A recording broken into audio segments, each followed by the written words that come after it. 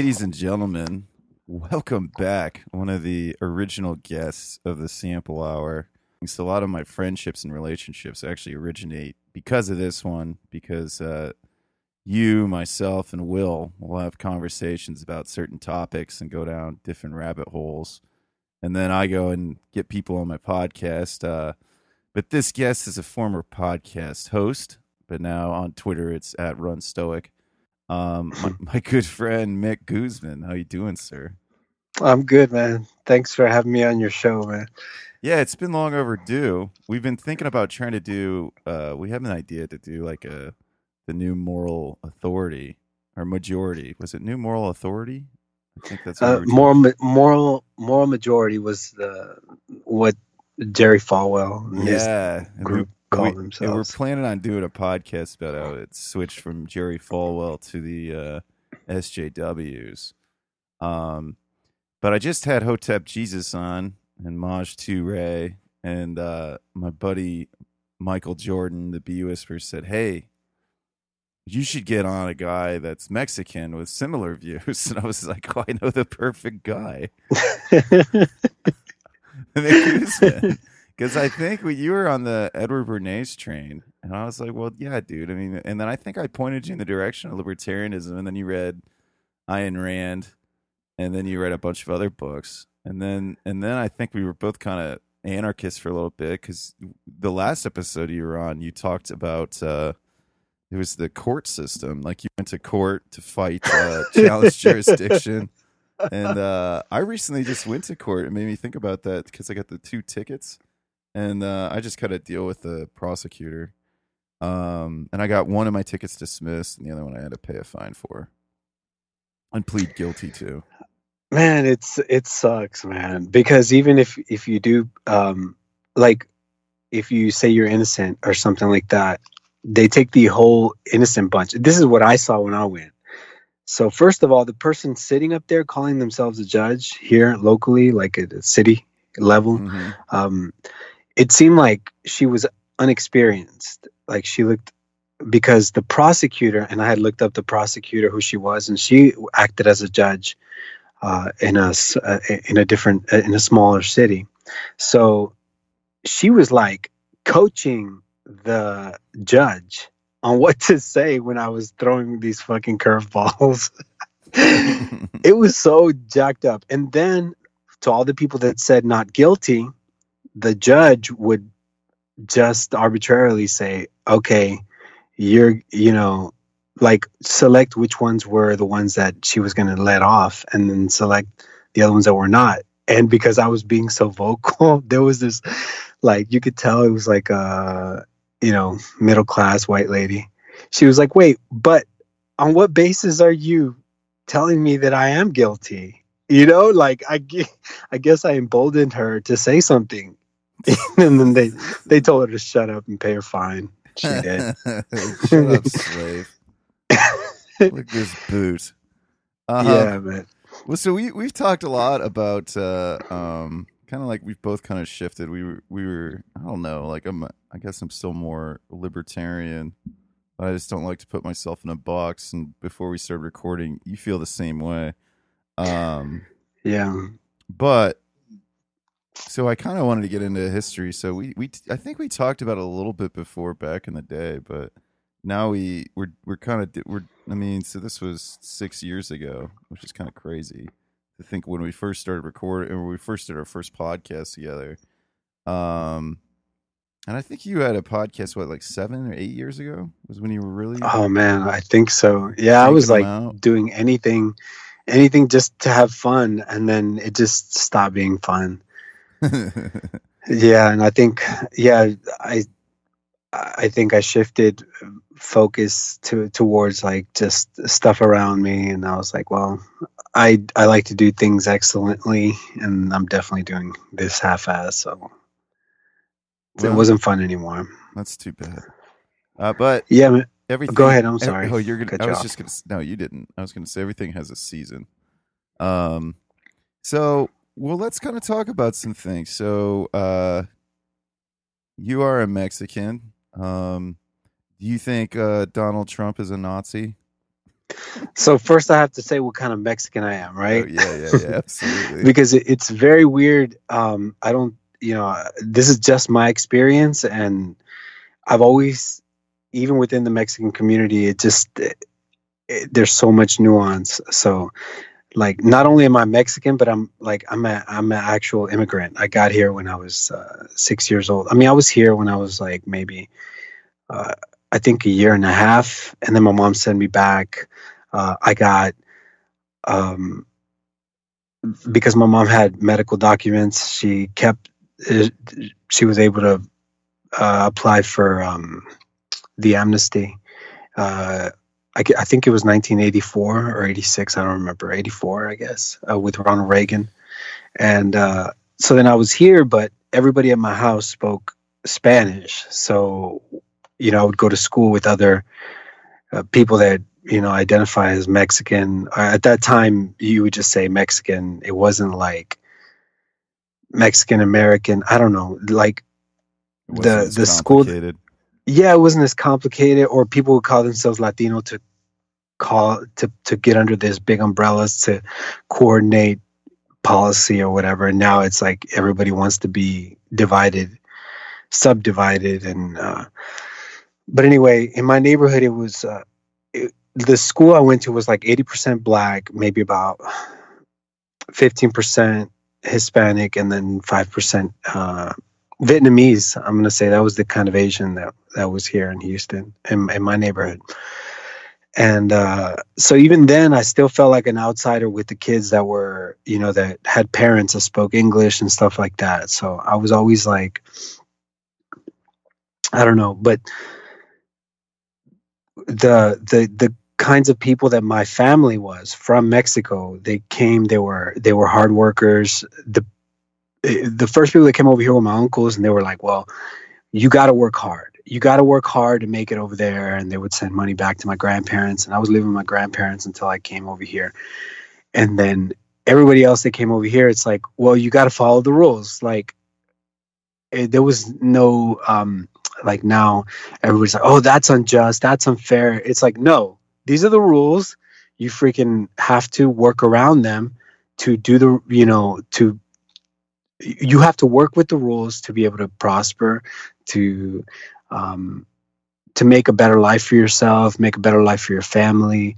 And you know what I mean? It's like some of my uncles married people that were like citizens, here, and then they became legal and things like that. And some of their kids ended up being, public servants. Like my cousin's Houston Police Department police officer. Uh, he's always telling me crazy shit that he does, but he's like super Republican, like almost like establishment Republican, because Conservative Inc. Republican. yeah, because if sometimes I'll give my libertarian views on certain things, and I'm not going to say I'm a libertarian on everything, because of course, after reading like about political philosophy, like you are this one big giant mass whole, one whole, WHOLE. uh and so then it's like, but sometimes I'll tell them like, hey, you know what I mean, like, for example, we think of like the ideal police officer, you know what I mean? But it's just in my head, because in practice he does something different. You know what I mean? He's like, I fucking love fucking up criminals. Like, it, he just says shit like that. I'm like, okay, but these are just people. You know what I mean? Sometimes it's just somebody that makes a mistake. It's not really. And in his mind, he has a hard line of the working man Yeah, and the criminals. Like, that's how he divides people, and it's not right. Obviously, it's like, but maybe that's what you need when you're a police officer. You know what I mean? To be able to, I don't know, which is like, I don't believe in police officers going fishing for crimes, right? Like, that was one of the things that we've talked about a lot. Like, it's not right for cops to go around, because that's some Nazi shit, you know? absolutely. But in the poor communities, they accept that. They accept, like, hey, nothing to hide, nothing to hide, nothing to fear kind of mentality. I don't know. And, but in my head, it's like, uh, so I'm conservative in a lot of sense, but I'm also aware that I think all of us are born into different communities or different groups. You know what I mean? Like, I'm not just talking about race. I'm talking about Culture. the culture. Yeah, the influence that the people in your life have made, whether it's neighbors or grandparents or things like People at your church. yeah, people at your church that like you're in this community and you have all these responsibilities to all these communities. And so then I think what I've been doing is just trying to be consistent with myself in the big picture, you know, like in the big picture, like in existence, like me as an existent, like what is the most consistent thing that I can do? Uh, do I have to take a position on this? Do I have to take a position on that? So, then, I mean, now we can talk about, like, let's say Donald Trump or his policies on the border or, those things like, What's your uh, cousin's opinion of the wall? Have you asked he's him like, about it?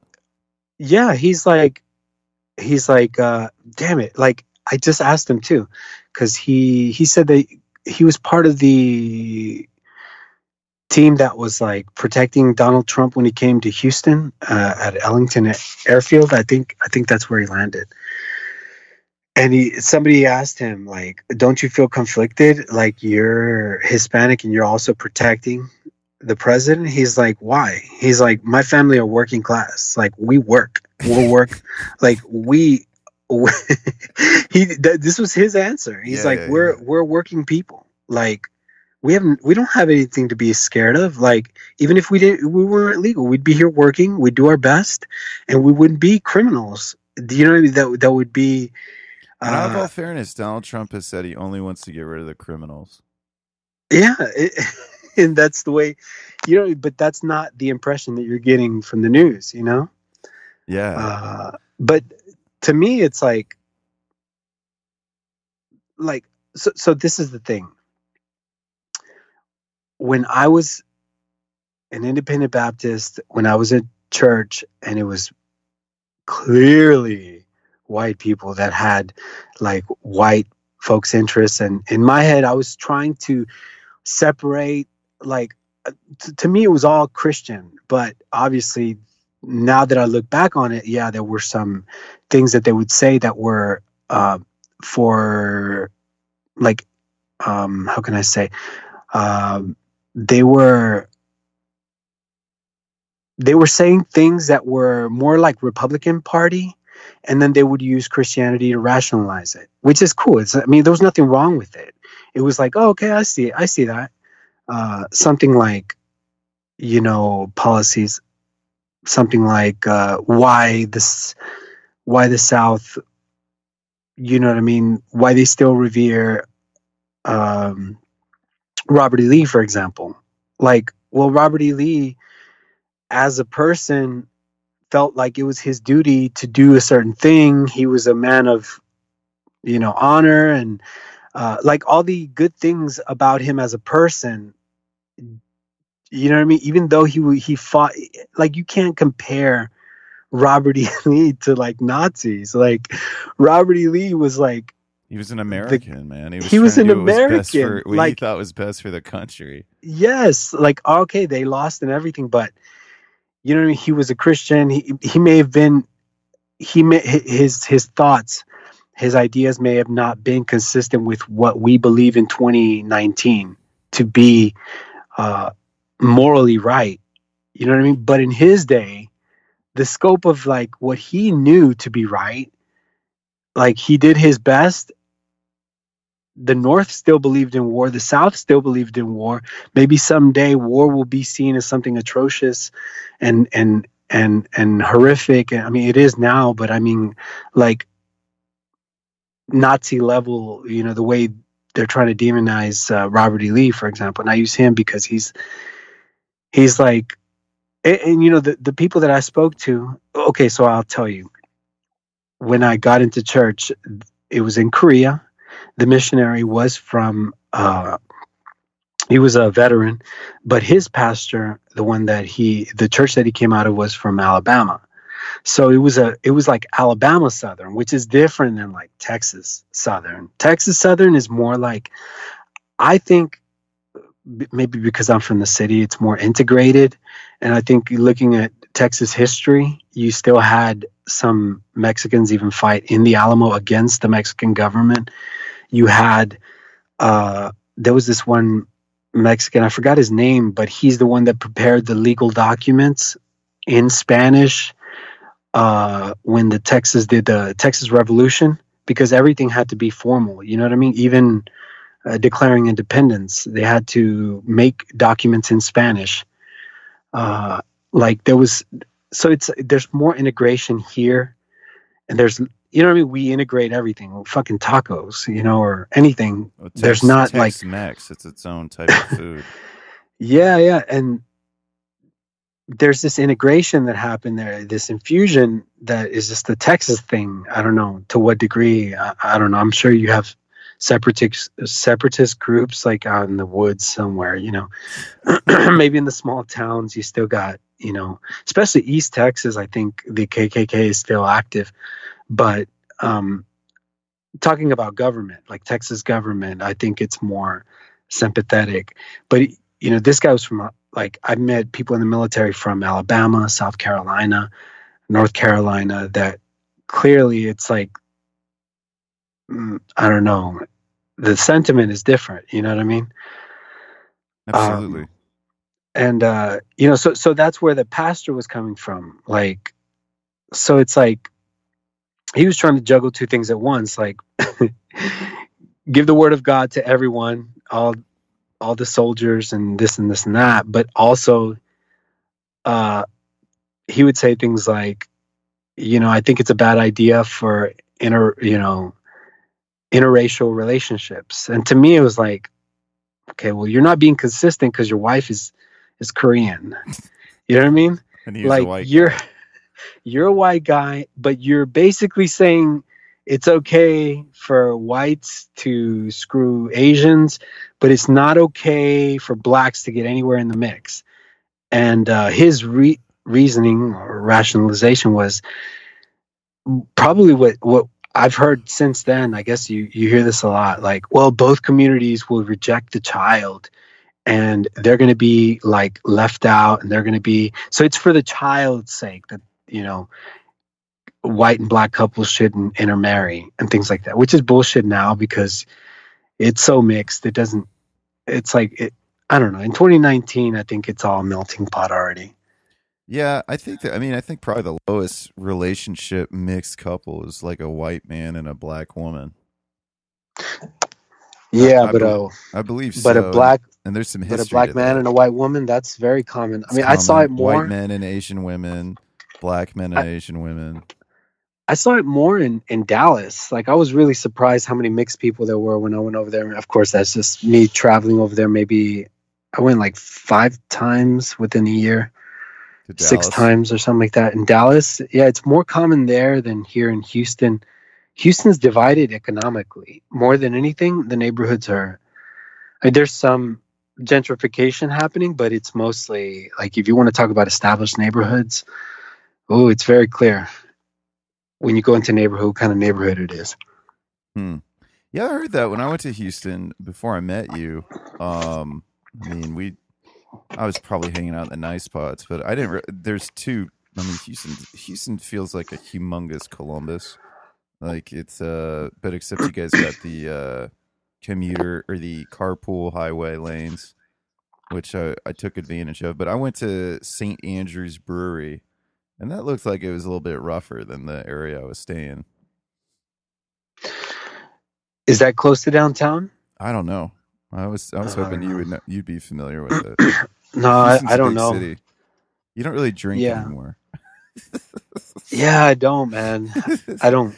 I haven't drank. Well, like I told you, like maybe in about 2 months. Yeah. That's because of the kratom. I think has taken the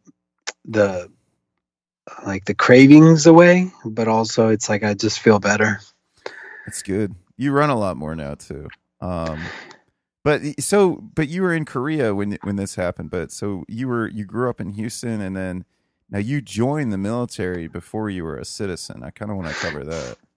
Yeah, so you can. I think the military is the only job you can be a permanent resident in the government, like in the federal government, as far as I know. You could be a permanent resident, join the military, and then I applied for my citizenship after. Let me see. After I got out, so So I got when out you were after in 2 years. Korea, as a U.S. soldier, you were not a U.S. citizen. No, no, I was a permanent resident. Yeah, and then I got out. I had an honorable discharge. I got out, and then I went back in maybe about a year and a half later, because I was in Korea when September 11th happened, and I had only a 2 year enlistment, and so then I ETS'd from Korea. I got out for like a year and a half, and then I was like, I'm gonna go back in, and then I went back in about 2003, and then that's when I deployed to Iraq for the first time. But I became a citizen in, I think it was 2003. Yeah. So when I graduated high school, s- September. s- Yeah. yeah, so almost 16 years ago. Yeah. It's crazy. And yeah, man, I wish I would have been a citizen when I graduated, because I was doing in high school. I was like in the ROTC, the JROTC program, and I got like there's some competitions that you do and the top 5 in the district. So I was like number 5 in the district, and that would have pretty much guaranteed me an ROTC scholarship. So I guess my cousin is right. We're inclined to be working people and supporting the state. So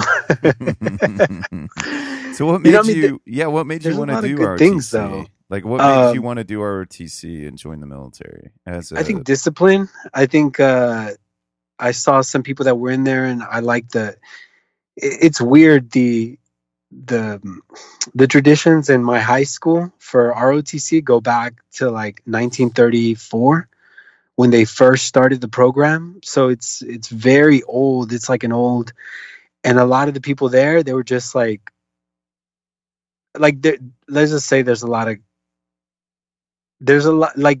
toughness associated with that. So there's a lot of corporal punishment between students, to you know what I mean, in the drill team competitions, and then there's also like there's a sense of community. There's a lot of events that you go to. We also used to do quinceañeras, which is like the Sweet 16 version. Oh, I'm Uh, very familiar with yeah. quinceañeras. It was So quinceañera. when I was Uh-huh. in Toledo. You'd always see a bunch of Mexican teenagers coming in dressed up to the nines, wearing suits and fancy dresses. Because the Yeah. quinceañera is for the boys, and what's the other one? No, no, no. It's for the The girls. It's girls. for That's the right. girls. Yeah, and the way that, at least in my neighborhood, it's sometimes parents will hire the drill team. This is like the male drill team, the ones that we practice with the rifles and do competitions. So they'll hire us. They'll pay the money to the school, which is like maybe about, I think it was like maybe from 150 or 250 to basically be like, we'll be in our class A uniforms, and then the family will like have the females, and then we'll like go to practice every weekend for the quinceañera, and then up to the day the quinceañera happens, and we do a performance, and then we do like we would do the exhibition drill that we would typically do with the rifles indoors. It was kind of cool. It was a whole thing. It was fun, and but I think I always try to be the best. You know what I mean? So I was like battalion commander at my school. The last 2 years, so I was as a junior, I was a battalion commander, which is the top position, and then a senior as well. So it's like I was always just trying to aim for that excellence and try to do the best, but it was kind of like pointless because I wasn't a citizen, so I couldn't get that scholarship, which is um, I ended up just going into the military after I got out, So, but and I was like, you could have been an officer had you been a citizen. yeah, yeah, I would have been able. Like, I was wanting to go to, I guess, like here, at least when I was in school. Like, if you're in ROTC, like the best ROTC college would have been Texas A&M because they have a long tradition of like cadets there, the Corps of Cadets there. It's like a big deal.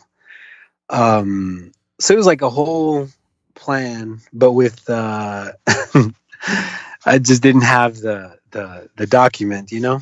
Yeah, that's interesting. Yeah. Up here, I remember ROTC is what we would call it because we didn't respect it. And I'm sure nobody respected it, but it's the only places you'd see like ROTC in high school, and it was always like overweight kids that you could tell were poor, and it was like overweight white wow. kids that were poor, and they would march. And I remember I was in high school for my AP government class. We were going to watch debates of candidates that were running for office at the state level, and so I was like, okay, so I was getting all these extra credit points. And my parents were into that, and they're like, oh, we're so proud of our son, taking interest, and um. And so I remember that's where like they'd have third parties come and debate back then. Still, it was kind of interesting, and they might still at the state level, but I doubt it now. No, they don't. That's right.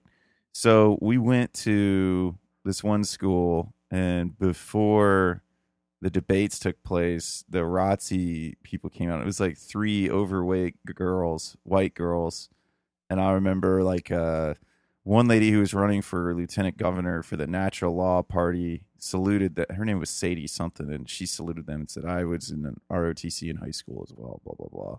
So that was like my first experience, and then the only thing I knew about ROTC was if I was going to do that in college, I'd get free schooling, but every year I spent in school that they paid for, I'd have to spend time in the military. Right, that And, was the trade-off. yeah, and then you'd get like you had your own gym and stuff like that. And I almost did it. My mom just vehemently opposed me being in the military because I didn't want to pay for school. And my mom's like, "Well, I'm going to pay for your school. I'd rather pay for your school than you join the military." So, and it was post 9/11 too. So I was like, that's probably a good idea. So, Wow, but I yeah. was like, well, I would be an officer, so it's not like I'm going to get killed. So Well, that's what I thought. you'd be surprised. Yeah, that's what I thought. It's probably a good thing in hindsight. Yeah, especially like a lieutenant, you're the guy that they send off to do all the dumb shit, and you can't discount accidents. Man, there was like when I was deployed the second time with the National Guard unit. The first one was active duty. Second one was with the National Guard unit. If you go online, you can Google RIP Red River 44. That was the call sign of the Chinook that went down, and it was I think it was I don't remember if it was a warrant officers, but I think there was at least one officer and then a first sergeant. This is a guy that was already ready to retire. This was like his last go, and then some young, specialist. These were all the crew of that aircraft from Kuwait to Iraq. It took a plunge. Crazy. It was an accident, human error. I think they determined it to be. They decided to fly at night. Well, I mean, I think that's how you had to fly going into because we were a general support aviation battalion. We had Chinooks and we had Blackhawks, and we had and I think they were a medical unit. No, they were a general support aviation unit. So they would, once they got in country, they were going to be moving around people or supplies or things like that. But just getting into Iraq was the problem there. That's interesting, man. So so yeah, I mean, and that's how what's his face died too. Pat Tillman. It was friendly fire, and the amount of people Yeah. that die of friendly fire is pretty high. So moving along, sir, moving forward. The one I wanted to. Oh yeah, so you're in the military. You're a Christian. You get out. You have the mindset culturally as a the type of Mexican you are is we work hard. We're not criminals. So with that, working hard and not being a criminal, what did so like how has that kind of influenced your worldview? Um. Well, I mean, I guess like when you and I were talking a couple of years back, like leaning more libertarian, like I think that made me actually looking into libertarianism made me go a little bit further to the left. You know what I mean? Like made me a little bit more compassionate. I don't know if you can hear the dogs out here. I'm outside and You're fine. It's not bad. right. You're outside. You're gonna go for a run after this. Maybe. Well, my kids they're gonna hold me to go with them. They're like, oh, we want to go biking. You can go run. I was like, okay. So I'm taking my little 7-year-olds to go biking. Oh, and just while want I to say, run. you're a responsible father. You have, I think, you and my friend Greg Burns have the record for children. That the 7, right? Seven children. I have. So I had 3 biological. My wife had 3, and then we had twins together. So that's 8. 8 kids between the two of you. Between the two of us, yeah. But at home we only have 4 now. Okay. Yeah. That's not bad. That's more manageable. Yeah, it's more manageable, yeah. So yeah, I mean, I think libertarianism made me lean more to the left a little bit because it was more like, okay, individual rights, made me look less as to like how much the state should be involved in, because as a Christian you're like, why don't people just do right? Which I'll never forget when we first started talking, when we first started having conversations, you and I would do this a lot, and I don't know if you remember, but I was like, fucking idiot.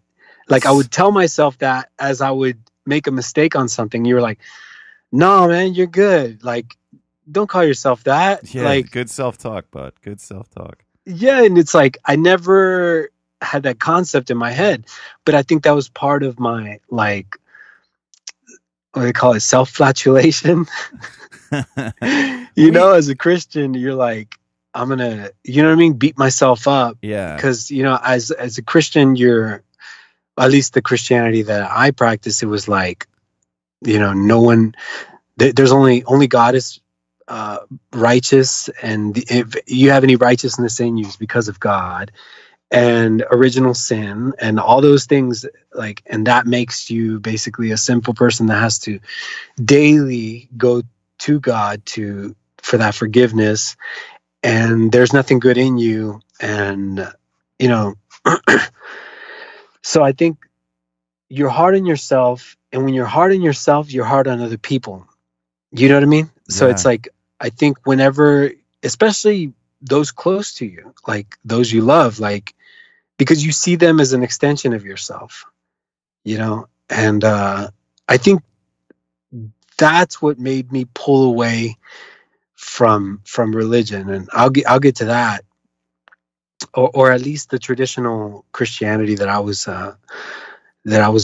practicing, but but my mentality was like, oh, like just like my cousin, like, oh, you're gonna be a fuck up, you just get the consequences. It's too easy.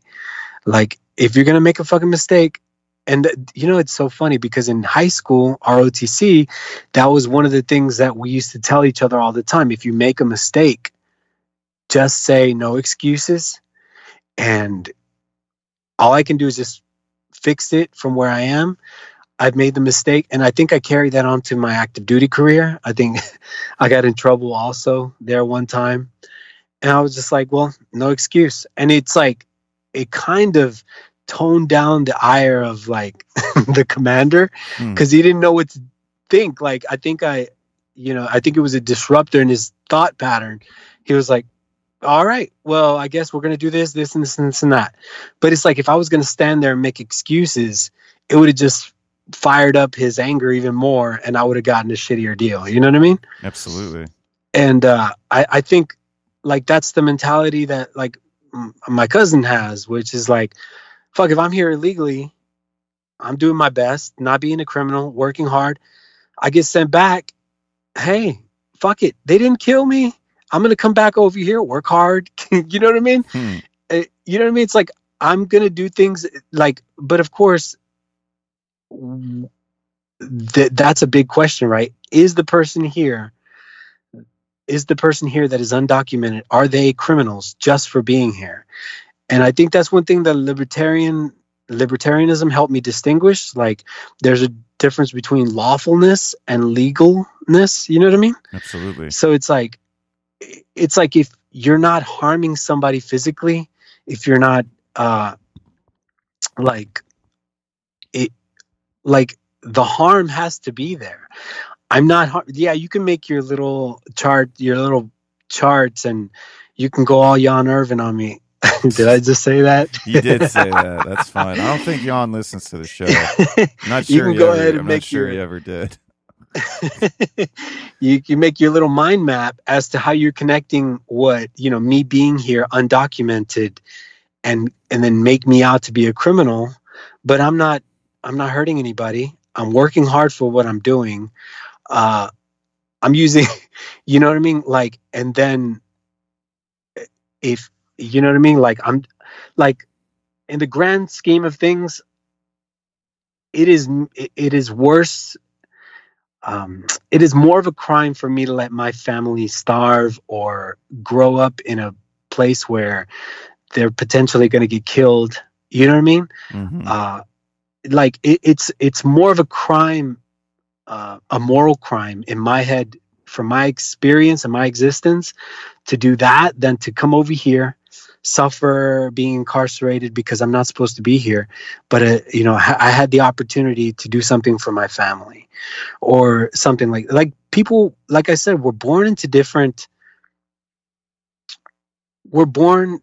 be responsible for different circles, social circles, or whatever kind of circles. Like, and it's like, only the individual can make that decision, because they're going to have to bear the consequences of it. So, you know what I mean? And I think I would have thought before I made that distinction, I would have been a hardliner. Like, no, I don't think so. I think because I'm an immigrant, and because I understand, because I know so many people that are just doing their best, like, I think I would have still had compassion, and still would have been like, well, try again, man. Like, if this is that important to you, try again. But I think when I stopped doing podcasts, and I told you, man, I think I'm gonna study this whole political philosophy thing for a while. And I did for like a couple of years. Well, I think do you remember to some degree, I still am. We even talked about. We thought, okay, this is weird that everyone's saying that nationalism is the same thing as Nazism, and you said to me, it doesn't make sense. Like, that's actual political philosophy. Nationalism is real political philosophy. I'm not sure. Yeah, you have an obligation as a leader to look for the interests of your people, like your nation. You know what I mean? Like, you have an obligation. It's like somebody who, like a CEO, has a fiduciary responsibility to their investors. Like, you're supposed to look for the benefit of your people. You know what I mean? And so then because I see that in Mexico.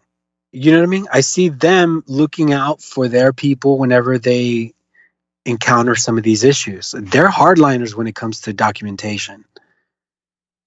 If you're not from there, like, you can't even, like, even if you're born in the US, and you go over there and you grow up over there, and you don't have the proper documentation, you can't do half the shit that they can do. It's just the nature of nations. You know what I mean? That's Absolutely. how you can regulate, you know, what's going on and control and, you know, I don't know, to build up your nation. You know what I mean? Like you're standing, like I think what is that philosophy that like it's the the max amount of happiness for the greatest amount of people. Um, you know, I'm not justifying it because I think like the rights of the individual are important. You know what I mean? But I think as an individual, like sometimes you have to satisfy two different things, it's tricky. Everybody's guided by different moral standards. You know, it's like I think there was like a Greek tragedy where there was this one girl that I think her dad, or she had a relationship with the king. I don't know what kind of relationship it was, but her brother did something against the state, and then the king basically said, um, "Leave the body there," because I guess they killed the guy. Hmm. Leave the body there. Don't bury it. Let the freaking animals get to it or whatever. He's not even worthy of a burial. And the sister went ahead and buried the body, got caught, and he's like, "Why did you do that?" And I think the whole debate there is like, well, how much how much do you do from like as an interest of your family and your social circle and the things that you seem are more important. And I think her argument was, I serve a higher power. That kind of argument was her argument. Like, yes, the state tells me to do this, but morally, I'm obliged to do this other thing, whether I bear the consequences of what the state has for me or not. You know what I mean? And I think that's where immigrants have that dilemma as well. You know what I mean? Yeah, okay. Um, should I rather live over here like that than go to Mexico and suffer these other things that are life threatening, or they're gonna put my kids in danger? And I mean, I don't know. It's like such a tricky situation. But going back to political philosophy, after studying that, now I'm like, okay, well, I understand Trump's position. I understand that you have to look out for, um, but I don't think. I think they're just shining light on something that's already happening, because it's not like Obama didn't, like under Obama's presidency, they didn't deport. I think a They lot of the deported people that more people than anybody. yes, the people that I know personally that have been deported from some Hispanic churches, that they would go to their house and deport them, was under Obama. Like, these are people I know. Like, I know the other shit is going on now, but that's just the nature of of this country, of any country. You know what I mean? Absolutely. And I don't know. It's like just those nuances. I think that's what's drawn me to Stoicism. Like, you can't affect everything in this world. Like, Stoicism boils it down to where the only thing you have control over is your spirit. You know what I mean? Your soul, and that's not even your body. Even your body. You know, I think somebody like John Locke, being a Puritan, extended the rights of man to extend to their body. You know what I mean? That's why, as Americans, we believe in a certain thing. It's like protecting. Like, it's okay to kill somebody if they're going to be putting your body in danger. You know what I mean? Like, Hmm. legally, you can kill somebody to defend yourself. I mean, even extending that to your property. You know, and Stoicism says you're just borrowing that shit. You're just borrowing it. Stuff is not even yours. Stuff isn't, and I think I'm leaning more in that direction. Not practically. I think practically I still, but in essence, like I'm not gonna fucking die for my car. Fucking take my car. Take it. It's stuff. Has nothing to do with me. You know what I mean? Yeah, I'm gonna fight to protect my body, but fuck, if I have to just, I'm gonna fight as much as I can, and then if I just can't fight anymore because I'm incapacitated, and fuck it. That's my new existence. It's my new reality. I'd hate to, think that would ever happen to me, but that's where stoicism takes you. I mean, in practice, I like the American model where we draw from. You know what I mean? Life, liberty, and property. Yeah. It's so funny. Do you remember that? Like the first time that I saw that distinction, I think I don't know what document it is, but the federal document that was written, it doesn't say life, liberty, and property the way John Locke would say. It says life, liberty, and the pursuit of happiness. Yeah. You ever notice that? Like property has been added by the states, but it's that whole concept of you can add, but you can't take away. Mm-hmm. Absolutely. I don't know. I'm not willing to die for my car. No. Keep my car. No, me neither, man. I paid $1,000 for it, and half the time it breaks. Yeah, that's how it goes, man. Yeah. What? So I don't know. I think I've been all over the place. No, man. I liked it, man. I liked it. I was letting you go down these different rabbit holes to kind of get an idea. So, what did people say to you when if somebody brings up the wall and they said, "What's your opinion on it?" Being a Mexican. Nobody's ever asked me that. I think this is only an online issue because every fucking Mexican that I know, I'm sorry, I didn't mean to say it like that. You're fine. But growing up with everybody that I know knows that there's a freaking barrier. People are talking about it like people are talking about it like is this mythical thing or this thing that's non-existent that needs to be put up. It's already been there. We know that it's there. People get around it. People go over it. I doubt that they're going to be, it's too much of a stretch for them to be able to make some sort of wall of China. You know what I mean? Like, I don't think that's possible. I think these barriers are already there. There's ways to get around them if you really want to. It's like locks. Locks are only made to keep honest people out. Like that's all they're made for. And it's like if somebody really wanted to get in, they'll get in. Yeah. So so the law is there. The people that are over here illegally know that the law is there. You know what I mean? They're willing to take the consequences of it. And I think it's and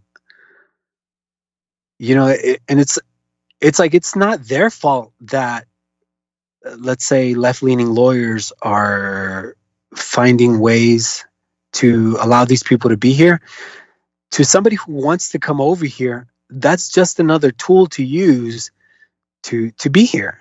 And believe me, they get fucking exploited. Like these people that come over here, these lawyers are not fucking paying. They're not doing it for free. Like whatever they paid for they call them coyotes to bring them over. Like, and all the hardship that they do to get to this side through the deserts and through all this, like they've already taken thousands of dollars per person.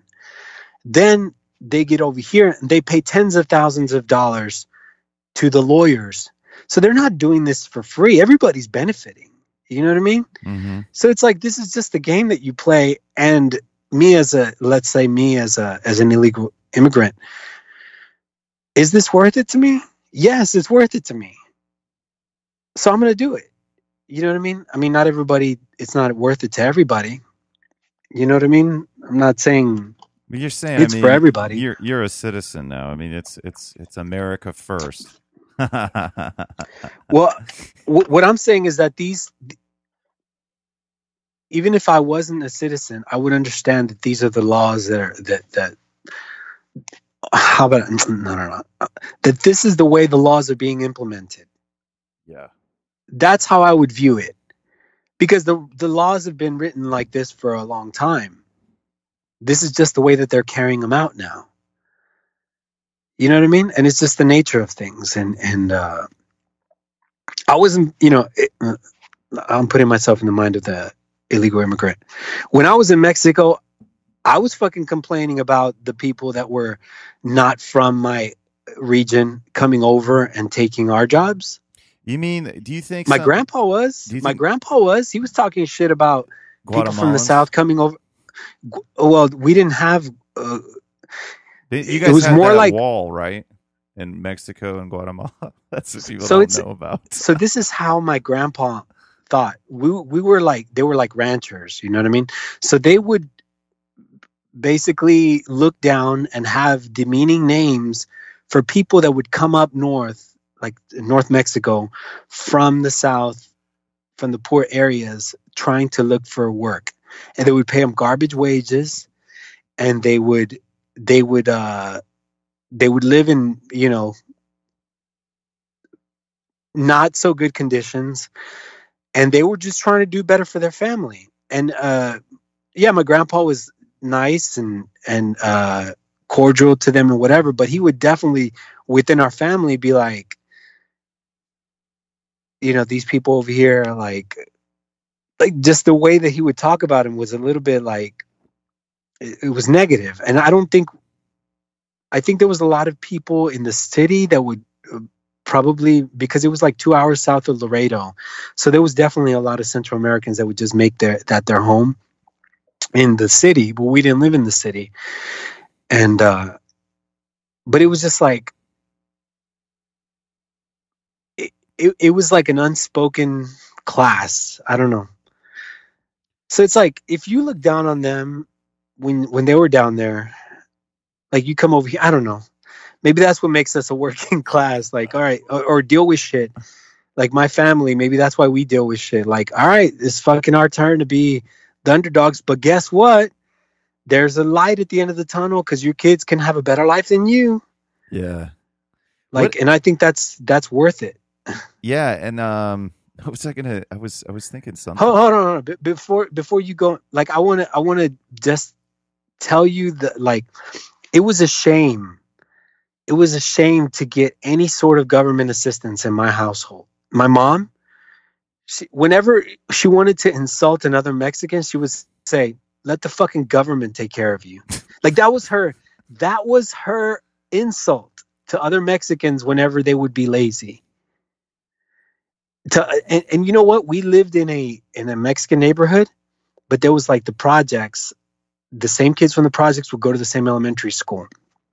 And our house wasn't the best. It was always clean, but it was definitely falling apart. You know what I mean? Yeah. But it was just this like this sense of like, no, we're gonna fucking be clean. We're gonna do the best of what we have, and we're not gonna ask shit from the government. Like we're not gonna, we'll go ahead and buy your food stamps. I got $100. You can give me $200 of food stamps, and I'll go ahead and But I'm not fucking asking the government for anything. That's pretty interesting. It was weird, but that's just the mentality. Now that's not the mentality that I see online. You know what I mean? And it's in fact, if I express that point of view online, like. I would get crucified. What's a derogatory term that Mexicans call other Mexicans? My grandpa had. It's so weird because Mexico's so regional. Yeah. We're so country. Like we're so country. The place where we're from, they use words that the Spaniards used when they first got to fucking. You know what I mean? There to where they would say things like there's a word, they would still use words like speaking about a woman, when a woman's pregnant, there's a word nowadays that you use only for animals and then another one for humans. But it was like, está preñada. Preñada, I mean, it's like she's the dog. It's like the dog is pregnant. But where I'm from, they still use that word for humans. But It's so weird. it's just the pores that they don't like, the ones from the south. Well, it's not that they don't like. Oh, no, no, no. So this is the like the word. So the derogatory term that they would use for people from the South would be like, and this is just like my area. So it's not even.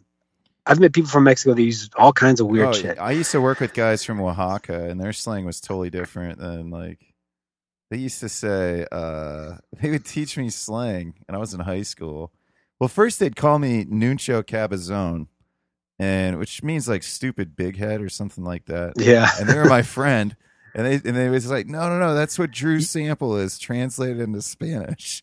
Like it was so funny, and I knew they were making fun of me, and I didn't care because I knew it was like good spirits, and I used to tease them too, but they teach me. I teach. You mean English. pinche cabezón? No, they call me Nuncho. Nucho? Oh, like, that must be a regional thing. Yeah, Nuncho. And it was that must be a regional thing, yeah. Yeah, and like this. But my grandpa would call people from the South chuntaros. No, not chuntaros. Fuck, I forgot the word already. Chuntaro is a different word. It's a different. Shit, I even forgot. I had it at the tip of my tongue before we started talking. You're ready to blast it. You're ready to talk about. I was ready to. What your granddad used to call Southerners and other Central Americans. No. Chuntaro is like chuntaritos are like the dudes that wear like the big old crazy boots that are really. You ever seen those boots?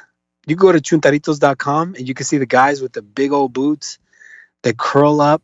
It looks crazy, man. Tahuaro is like that was like his word to like the derogatory term, which is Tahuaro is probably just like some Native American tribe or something. I don't know.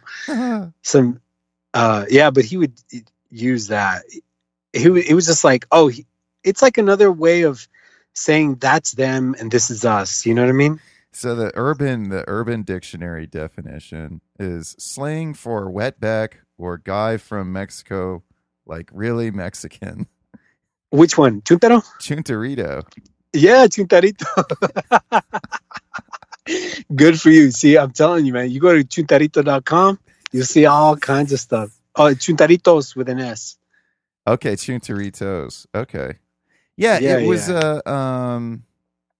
something Nathan Frazier, because Nathan Frazier's a white cholo. Yeah, he told me. Yeah, because he was raised Mexican. But he was telling me like even like Mexicans that are here, that let's say like the cholos that are hanging out, they don't like Mexicans from Mexico, like first right. generation. So that was my other struggle growing up. When I went to like sometimes it was like I got along with black people better than I did with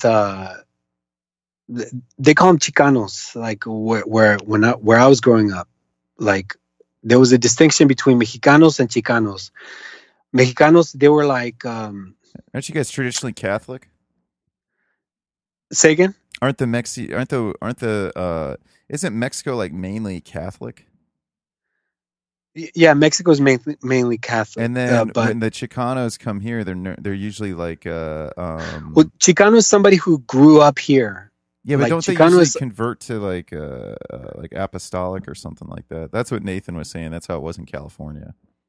So this is what happened in California. They like in the 1900s, they had this Azusa Street revival and this like full gospel kind of Pentecostal movement sprung up from there, and then they sent a lot of missionaries out, and a lot of North Mexico became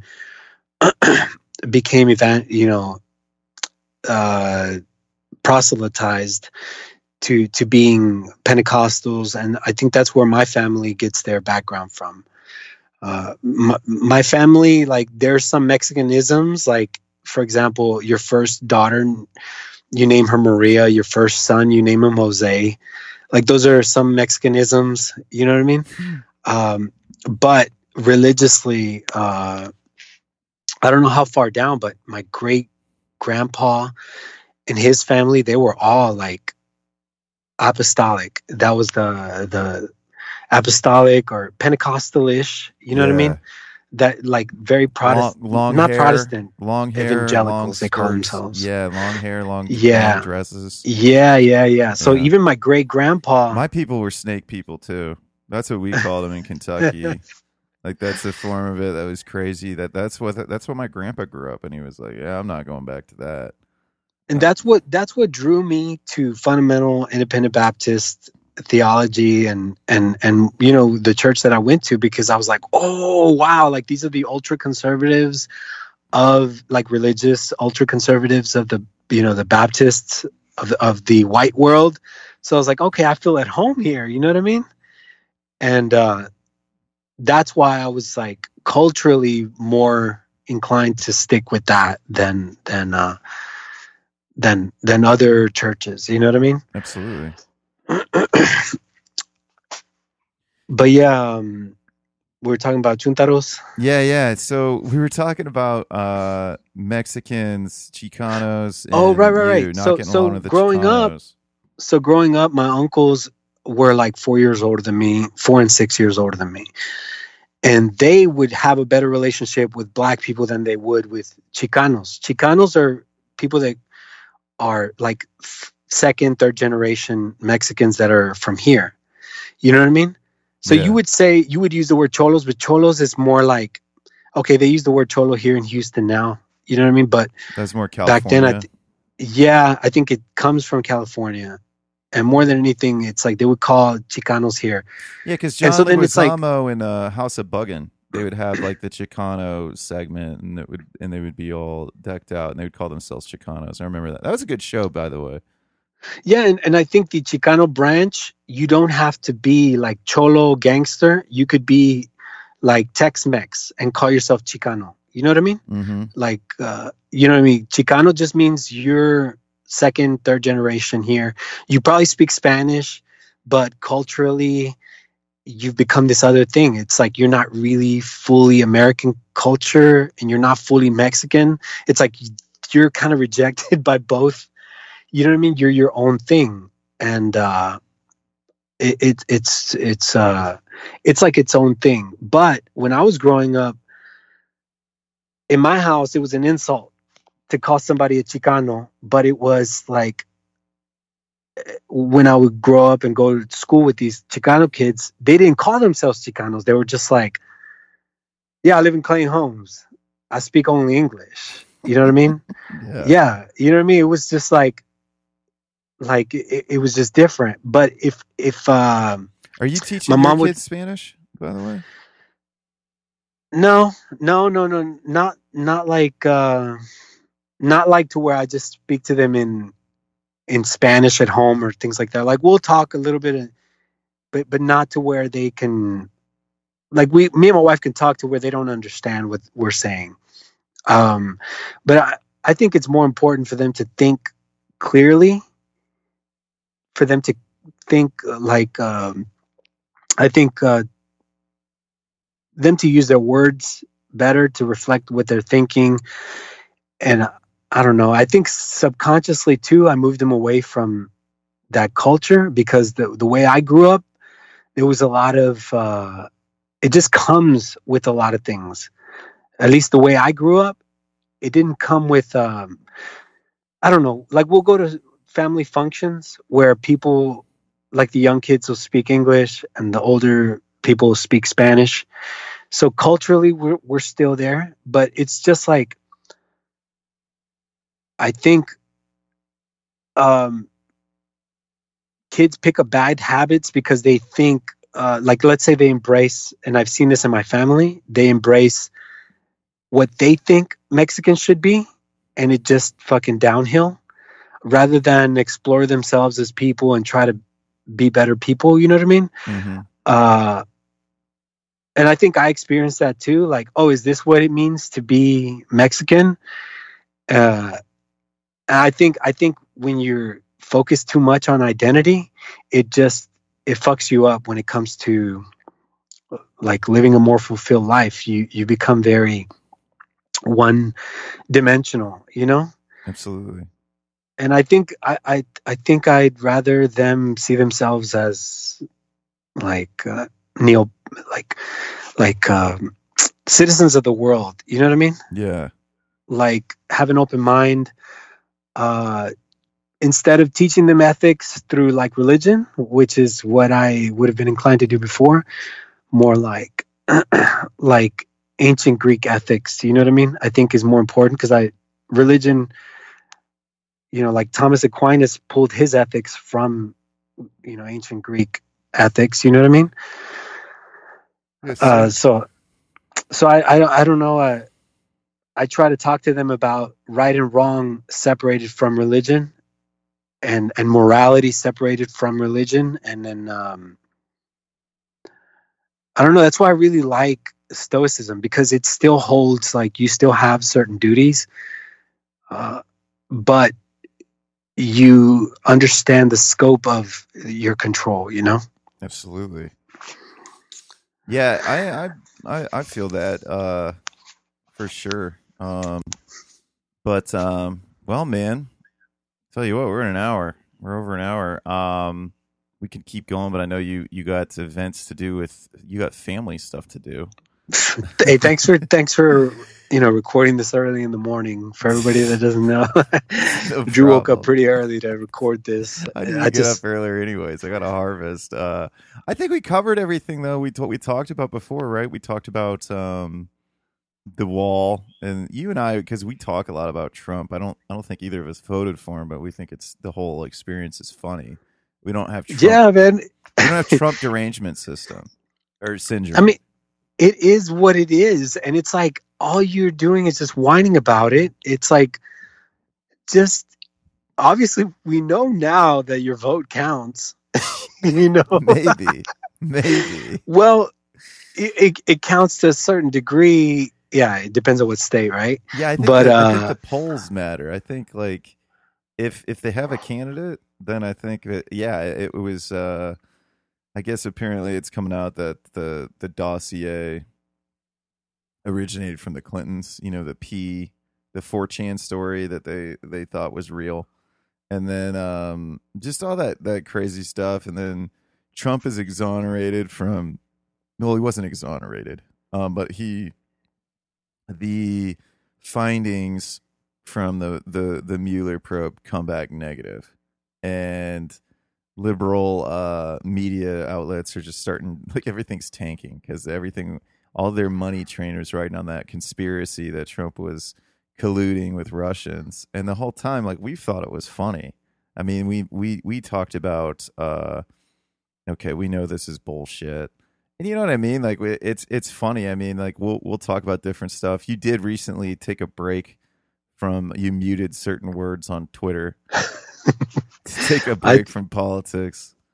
yeah, man, and I'm so glad I found that function. I don't know who brought it to light, but on Twitter you can mute certain words for a particular amount of time or indefinitely. I was like, all right, let's take off Trump, massacre, shooting, Christchurch, white, separatist, uh, nationalist. I don't know, man. Chelsea Clinton. It was so stupid.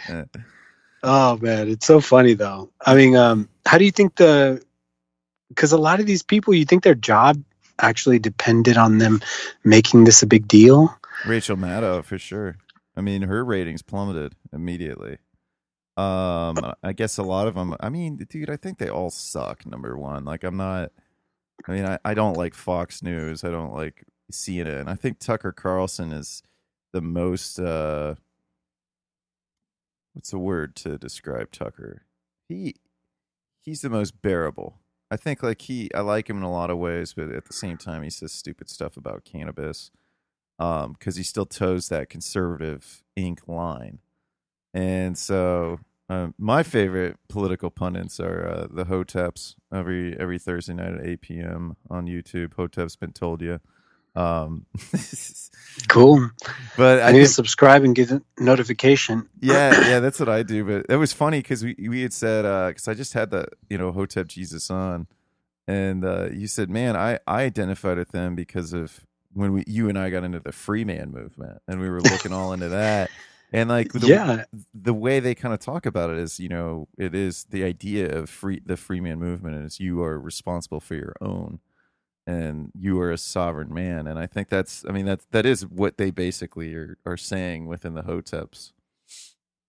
It's like I think I see it the same way now. It's just that in the same way that I was talking to you about the illegal immigrant, it's like if all this other stuff exists, right? Like for example, being able to invest in a 401k, Social Security, it's there. Well, why not take it?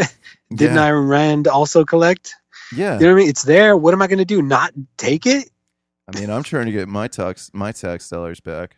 I'm not going to say Yeah. how. If anybody It's wants like to know, I'll tell them about it. But I mean, it's not like even the rich people aren't doing it. You know what I mean? I mean, as long as you're doing things legally in the right way.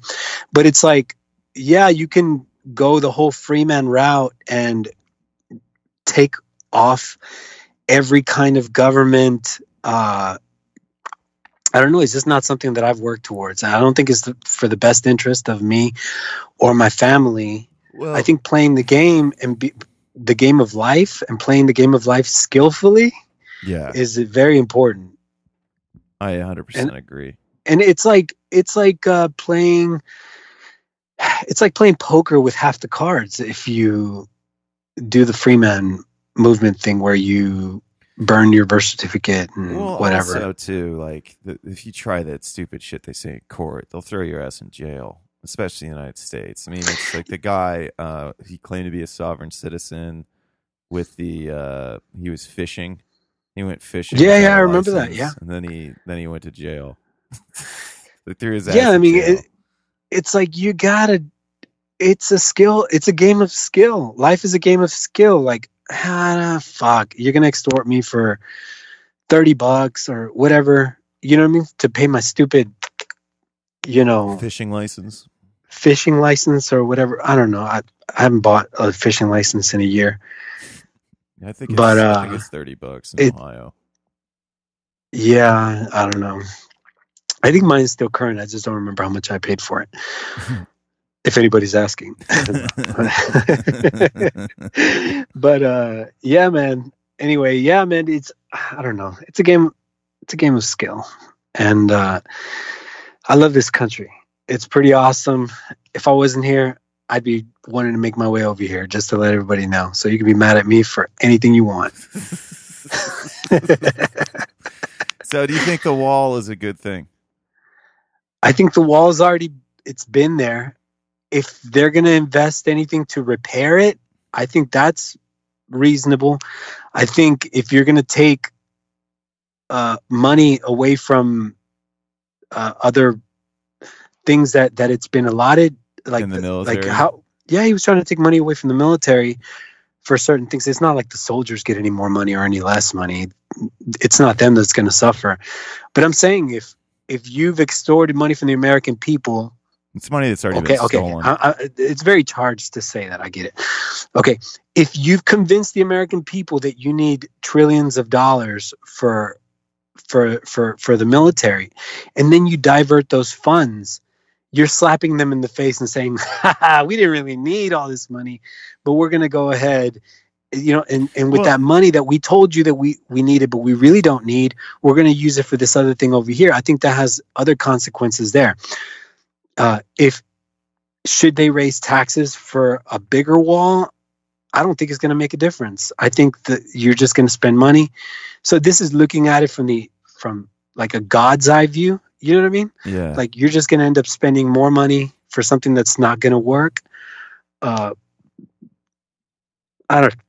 don't know. I don't know what is going to work, but I think if you want to make a wall stronger and it's not going to be that much more, why not?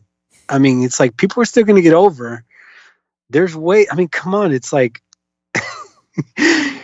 where there's a will, there's a way. So I don't think there's any wall or any amount of money that can create okay, maybe there is. Maybe there is a certain kind of, but it's going to be an unreasonable amount of money. And I don't think we're willing to pay for it. But I don't care. I don't care either way because I know whoever wants to come here is going to come here. So you don't think And it's racist and xenophobic? no, I don't. There's been a wall. There's been a wall. In There's been Guatemala a. and Mexico, there's a wall between Guatemala and Mexico. Oh, fun fact! I've been on Border Patrol missions. So I've been on Border Patrol missions where we've gone to. It's called Joint Task. Well, I shouldn't say it.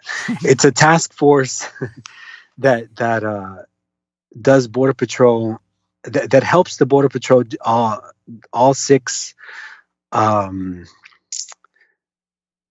branches of government help contribute to Border Patrol and monitoring the border at different times of the year. So I've been down in the border for like a month at a time, maybe about 3 or 4 times when I was in active duty in Fort Polk, and they would run little like some of those little drones to take video above, whatever.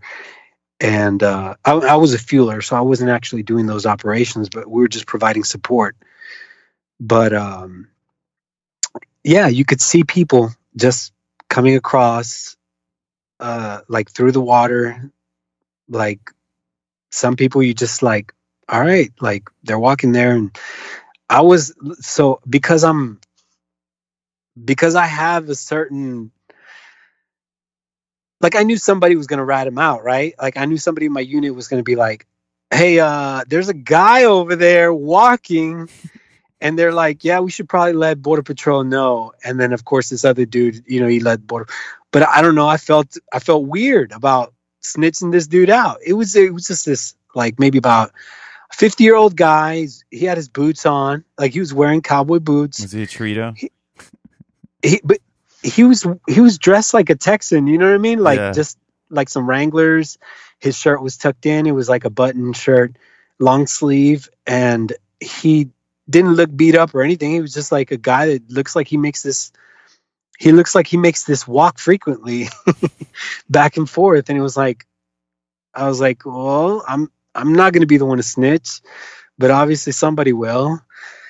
So yeah, I guess maybe I have, contradictory ideas in my head.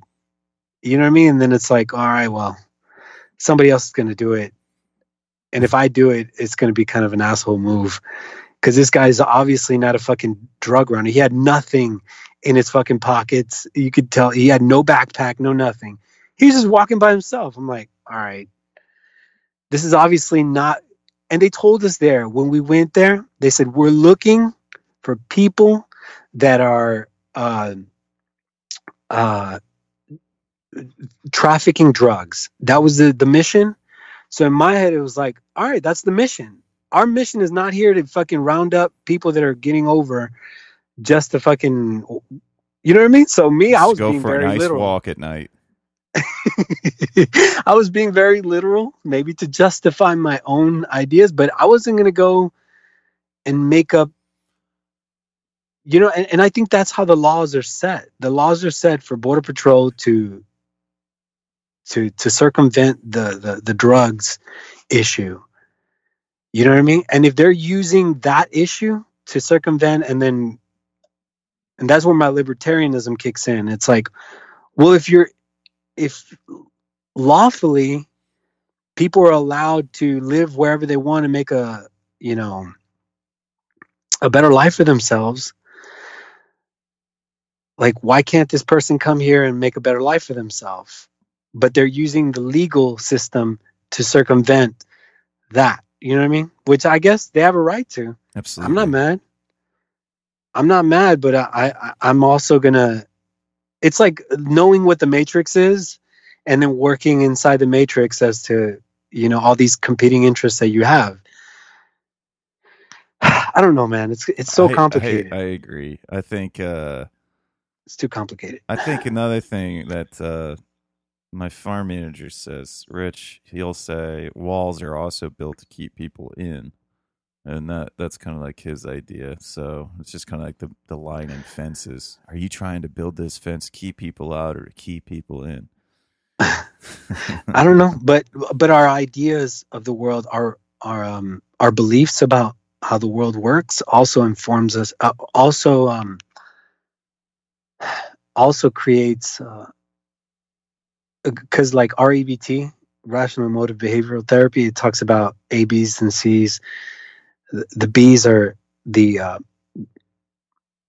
beliefs, like irrational beliefs and rational beliefs. You know what I mean? So it's like sometimes whether we could be wrong in our beliefs and they inform us and we do shit that we shouldn't be doing or that we would have not done Yeah. had we known the entirety of the situation.